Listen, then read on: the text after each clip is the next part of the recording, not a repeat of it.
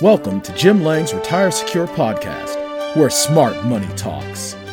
Throughout his career, Jim Lang has made it a priority to provide his clients, readers, and friends with useful, cutting-edge information, as well as peer-reviewed financial and tax planning strategies, so that they can make the most educated decisions and really get the most out of what they've got.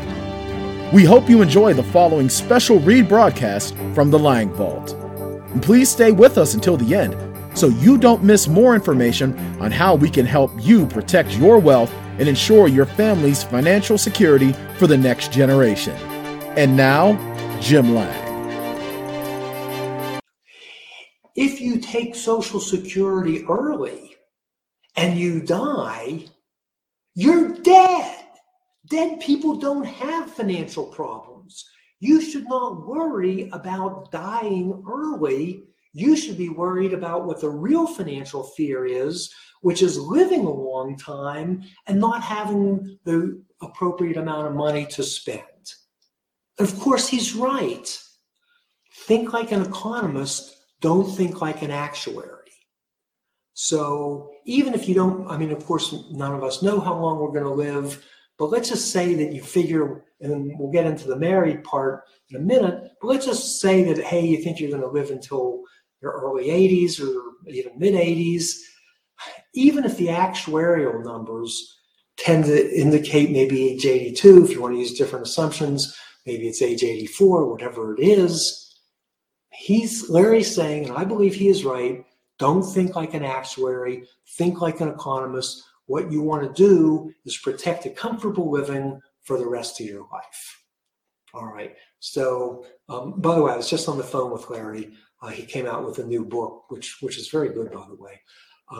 Don't think like an actuary, think like an economist. All right, so now we get into spousal benefits. Spousal benefits are very, very important. So let's say that we have a traditional, and who knows what a traditional household is anymore, but let's just say that you have one person who is the primary earner and one is the secondary earner. And let's assume that the Social Security at full retirement age, which I don't want to get into all those details, but let's just say for discussion's sake is at 66. Let's say that one's Social Security is $2,000 and the other one is $800. Well, the spousal benefit, if you both wait till age 66, is 1/2 of the Social Security of the primary Social Security participant. So if one is $2,000 and the other is $800, if you apply for a spousal benefit, that $800 goes up to $1,000. So that can be very valuable, especially if you have one primary earner and one either secondary earner or somebody who does not have a great record of earnings for Social Security. And though they don't count, raising kids or being a healthcare provider for family, et cetera, whether they should or not, that's a different issue. But the spousal benefits are important. Now, let's say for discussion's sake that you are divorced, all right? And let's assume that your marriage lasted 10 years or more. The person receiving these, you can still, assuming that you don't remarry, and we won't get into that because that's more of a detail. The divorced spouse, if they were married 10 years and they don't remarry, they actually can collect a full spousal benefit even though they're divorced. So let's say for discussion's sake that we have Professor Rascal, all right? Professor Rascal, he got married at 20, 10 years later got divorced. Married somebody else at 30, 10 years later he got divorced. Married somebody else at 40, 10 years later got divorced. Then at 50, then at 60, then at 70. And none of these women, ever got married again. They had enough of men with Professor Rascal. But Professor Rascal has a good earnings record for Social Security.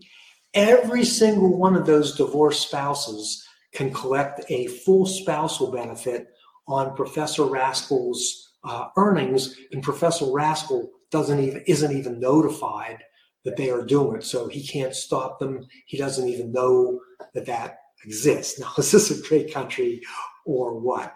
And in addition to the living spousal benefit, we should be talking about the survivor benefits. So let's say that you have a certain earnings record, your spouse has a certain earnings record, and whether it's a spousal benefit or two independent benefits based on your own individual earnings record, and then one of you die. Subject to exception, the survivor can then they don't get two benefits, but they get the higher of the two. So again, let's say yours is $2,000, your spouse is $1,200. After the first death, whether it's the husband or the wife, the survivor's benefit is $2,000. So let's go back to my example of life expectancy and spousal benefits. Let's assume that you are 66 years old and you just got bad news from the doctor. You have terminal cancer. You might make it to age 70, maybe not, and then you're going to die. Of course, they never tell you something that accurate, they don't tend to quantify. But let's just say that you have very good reason to believe that you're not going to live well into your 80s to reach the break-even point. And let's say that you are married and that your spouse doesn't have a strong earnings record. I would still be a very strong advocate in that situation that you hold off until you are 70 to collect your Social Security. And the reason for that is because I want your spouse to have the higher survivor benefit for the rest of his or her life. So I used to do these Social Security workshops, and I was always pitching that the Social Security participant with the stronger earnings record always wait until age 70. And I always thought that, I'm doing these workshops, and the people that tended to come to these workshops are usually pretty bright cookies, and they're somewhat quantitatively aware. And very frankly, the difference between them maximizing their Social Security and not maximizing it was not really the difference between whether their spouse was going to be broke or whether they aren't. I was thinking, really, this would be more applicable to the service providers, the housekeepers, the people who were working at the hotel, because so many people, you have the, and if we want to be, sexist about it, let's assume the man had the stronger earnings record. He couldn't wait until he was age 62, retired, started taking Social Security at 62. Who dies first usually between us men and women? Well, it's usually the guy. And because he took Social Security early at 62, that will significantly impact how much money she ends up with the survivor benefit. And very frankly, there is a crisis in America between single or actually widowed, typically women, not always, that would have been in a much stronger position had their husband waited until at least 66 or preferably 70, even if they weren't in good health, even if they needed that money. So to me, it's really a family decision of when to take Social Security. Now, I'm not going to get into all of there's some other fancy strategies that I'm not going to get into, but the important thing is, and again, we have a whole book and it has a bunch of those strategies in it, and it is one of your bonuses. But the key is that we typically want the person with the stronger earnings record for the purposes of Social Security to hold off until age 70. All right, why don't we do we have time for, let's see. Yeah, I think we have time for one or two Social Security questions. If we have any in the queue, or if anybody can be real quick with a Social Security or a Social Security and Roth question. Do we have any more questions, Erica? I have a quick Social Security question from Ching. Ching asked, which book about Social Security by Larry did Jim mention? I think they're looking for a title. I didn't mention it. It's called Get What's Yours. I assume that you could get it on Amazon. I would get obviously the most recent copy. Larry is a true expert in Social Security. You're going to get mine as a bonus. I don't want to compare my book to Larry's, who has more expertise in Social Security. But let's just put it this way. I read his book cover to cover and did a lot of analysis before I did my book. So hopefully I'm covering the basis. But Larry's book is terrific. And I'm not going to say one bad thing about it because there's nothing bad to say about it. I don't think his is completely up to date. Mine is more up to date. Now, mine does talk about apply and suspend, which you're not allowed to do anymore. Boy, that was great. I want to talk about it. Some people, by the way, when I was doing my seminars for Social Security, I was proselytizing, use the apply and suspend technique and do it before you lose it. So we had a lot of people do it that weren't aware of it, and they're tens or potentially hundreds of thousands of dollars better off. But now it's too late to utilize that strategy because they changed the law. I can't remember which edition is Larry's latest, but it's a terrific book and well worth your time and money. It's called Get What's Yours. I would get I'd go to Amazon or a local bookstore or maybe some other place if you don't want to support Jeff Bezos. And get the book because it is terrific. By the way, I think you might be able to get it on Larry's website directly. I know he hates, I better watch out. I know he's not a huge fan of Amazon, and he always tells people to buy it from the local bookstore or some other thing. I should know his website offhand. If you just Google Larry Kotlikoff, I think that you can buy it directly from him. I'm not sure. He also has, by the way, some pretty good software. He's a very good guy. He was on my radio show a number of times. I genuinely like him. I was just on the phone with him actually last week talking about some issues. So anyway, I hope that answers your question. Do we have any more, Erica, or should I move on? We do have one more, a quick question, but I also have been told to notify you that it is 2:30 and we are about less than halfway through the presentation, much less so. VK asked, how long do you think Social Security will last? And I do believe your book actually has a chapter about the solvency, but I'll let you. Yeah, here and by the way, this is an area where Larry Kotlikoff would be a better informed educator than I. So I will just, let's say, parrot what Larry Kotlikoff has said. He is not guaranteeing that the Social Security system will continue at its present level indefinitely for everybody.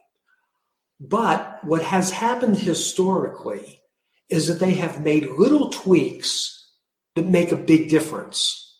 So, for example, they keep upping the full retirement age, which I believe right now for people born in 1954 is 66 2/3. Well, if they bump that up, which is part of the plan, by the way, to age 67 or then 68 down the road, what they're in effect doing is dramatically reducing the amount of money that they're going to have to pay out. And it's little tweaks like that that will keep the system solvent.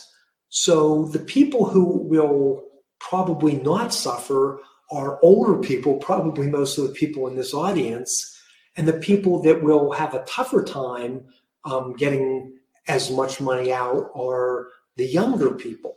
So to think, and could it go broke completely? Well, usually the scare tactics never take into consideration the changes and the tweaks. Could it happen? I'm not going to say it's impossible.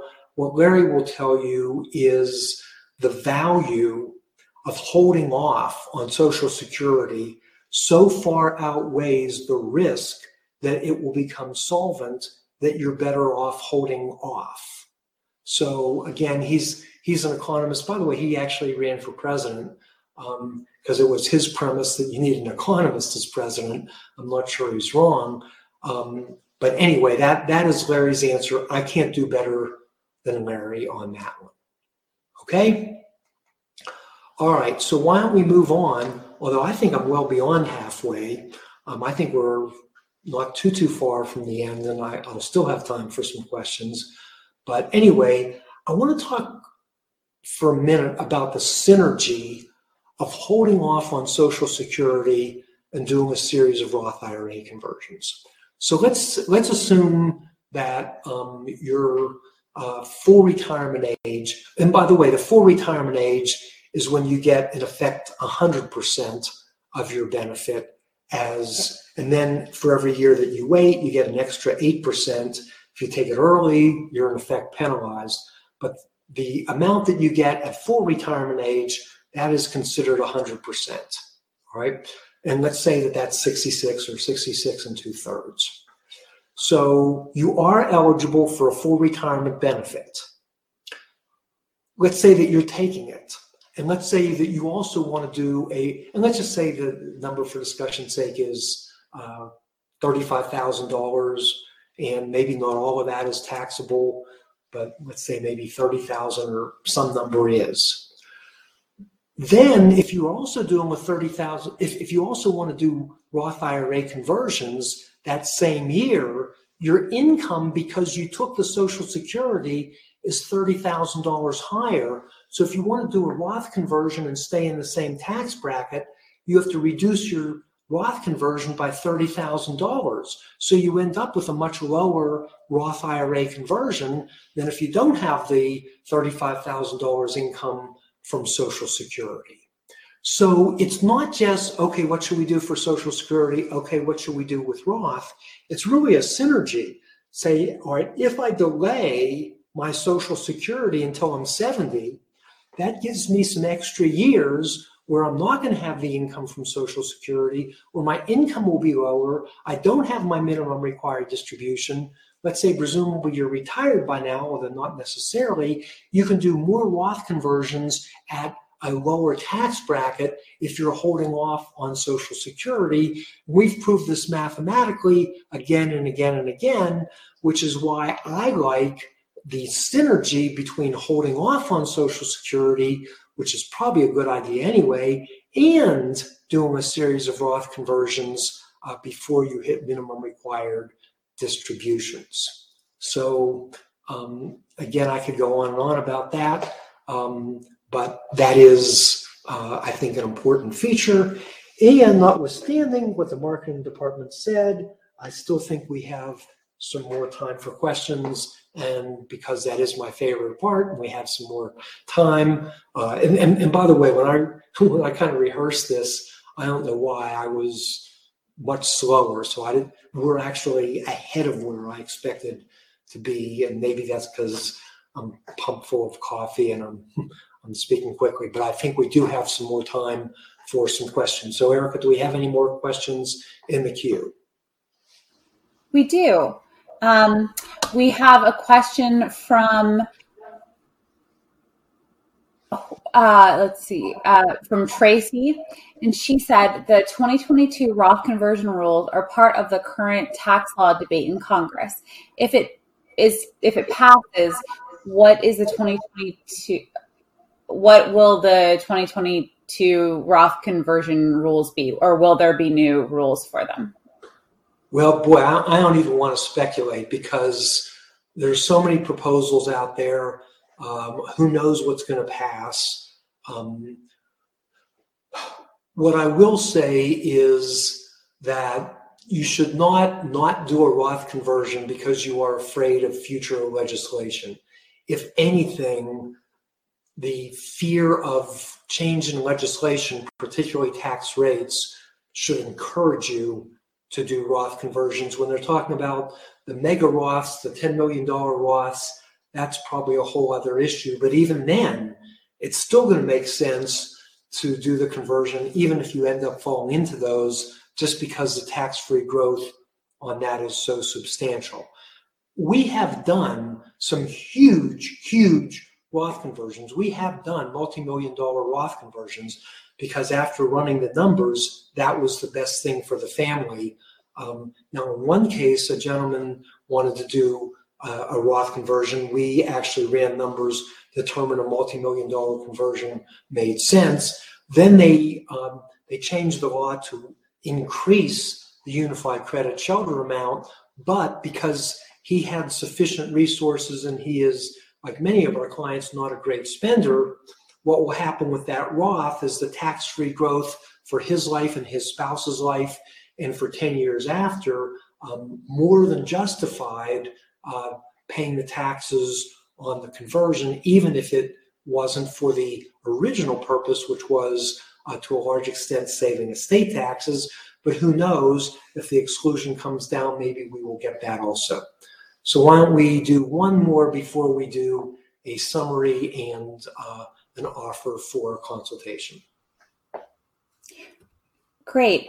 So Zvi asked, it seems unlikely, but the U.S. may follow what other countries do and institute a consumption tax or a value-added tax, sometimes called a VAT tax, and decrease the income tax rates, maybe to exempt many more people from income tax. Then Roth conversions now might be a bad idea. Higher income tax now, lower income tax, and relatively high consumption tax later. If the value-added tax is passed, would Roth conversion now be counterproductive? Well, what I would say, and again, most people that try to predict the future on things like this are usually wrong, but notwithstanding, this is what I would say. Our country clearly needs money from somewhere.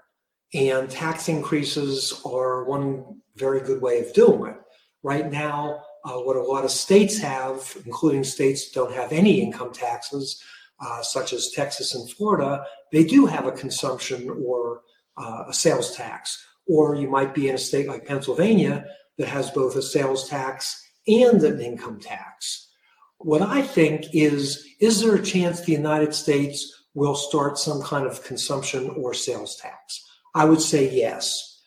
Will that be in place of the existing income tax? I don't think so.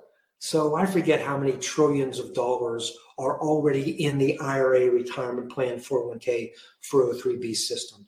And everybody has expected to pay income taxes on that money all along. Can I picture the United States saying, okay, we decided we're going to go to a consumption tax, and all you guys with all your huge IRAs, with all the money that you expected to pay or should have expected to pay in taxes, and particularly after the Secure Act, which frankly was a way of harvesting some of that money sooner rather than later, I don't see that happening. Is there a chance I'm wrong? Is there a chance that will end up hurting you? Yeah, there's a chance, but I actually think the odds of a tax increase, we're doing Roth IRA conversions now, when we're at basically historically low tax rates, is going to be the much better solution. We hope you enjoyed this special edition of the Lang Money Hour, where smart money talks. If you've discovered the answers to your questions and would like to schedule an appointment with Jim, please call our offices at 1-800-387-1129. That number again is 1-800-387-1129. Or if you would like to attend one of Jim's upcoming webinars, go to paytaxeslater.com/2020 webinars. That address again is paytaxeslater.com/2020 webinars. That's 2020 webinars.